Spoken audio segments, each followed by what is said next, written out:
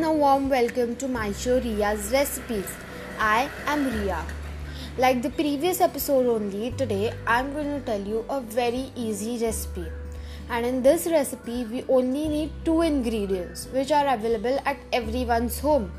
Now let's start the recipe. For this recipe, we need 1 banana and some chocolate sauce. Now step 1 is take a banana, peel it off and cut the 2 ends just a little bit.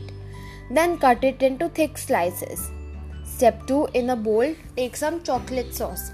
You can use Hershey's chocolate syrup or any other chocolate syrup which you have.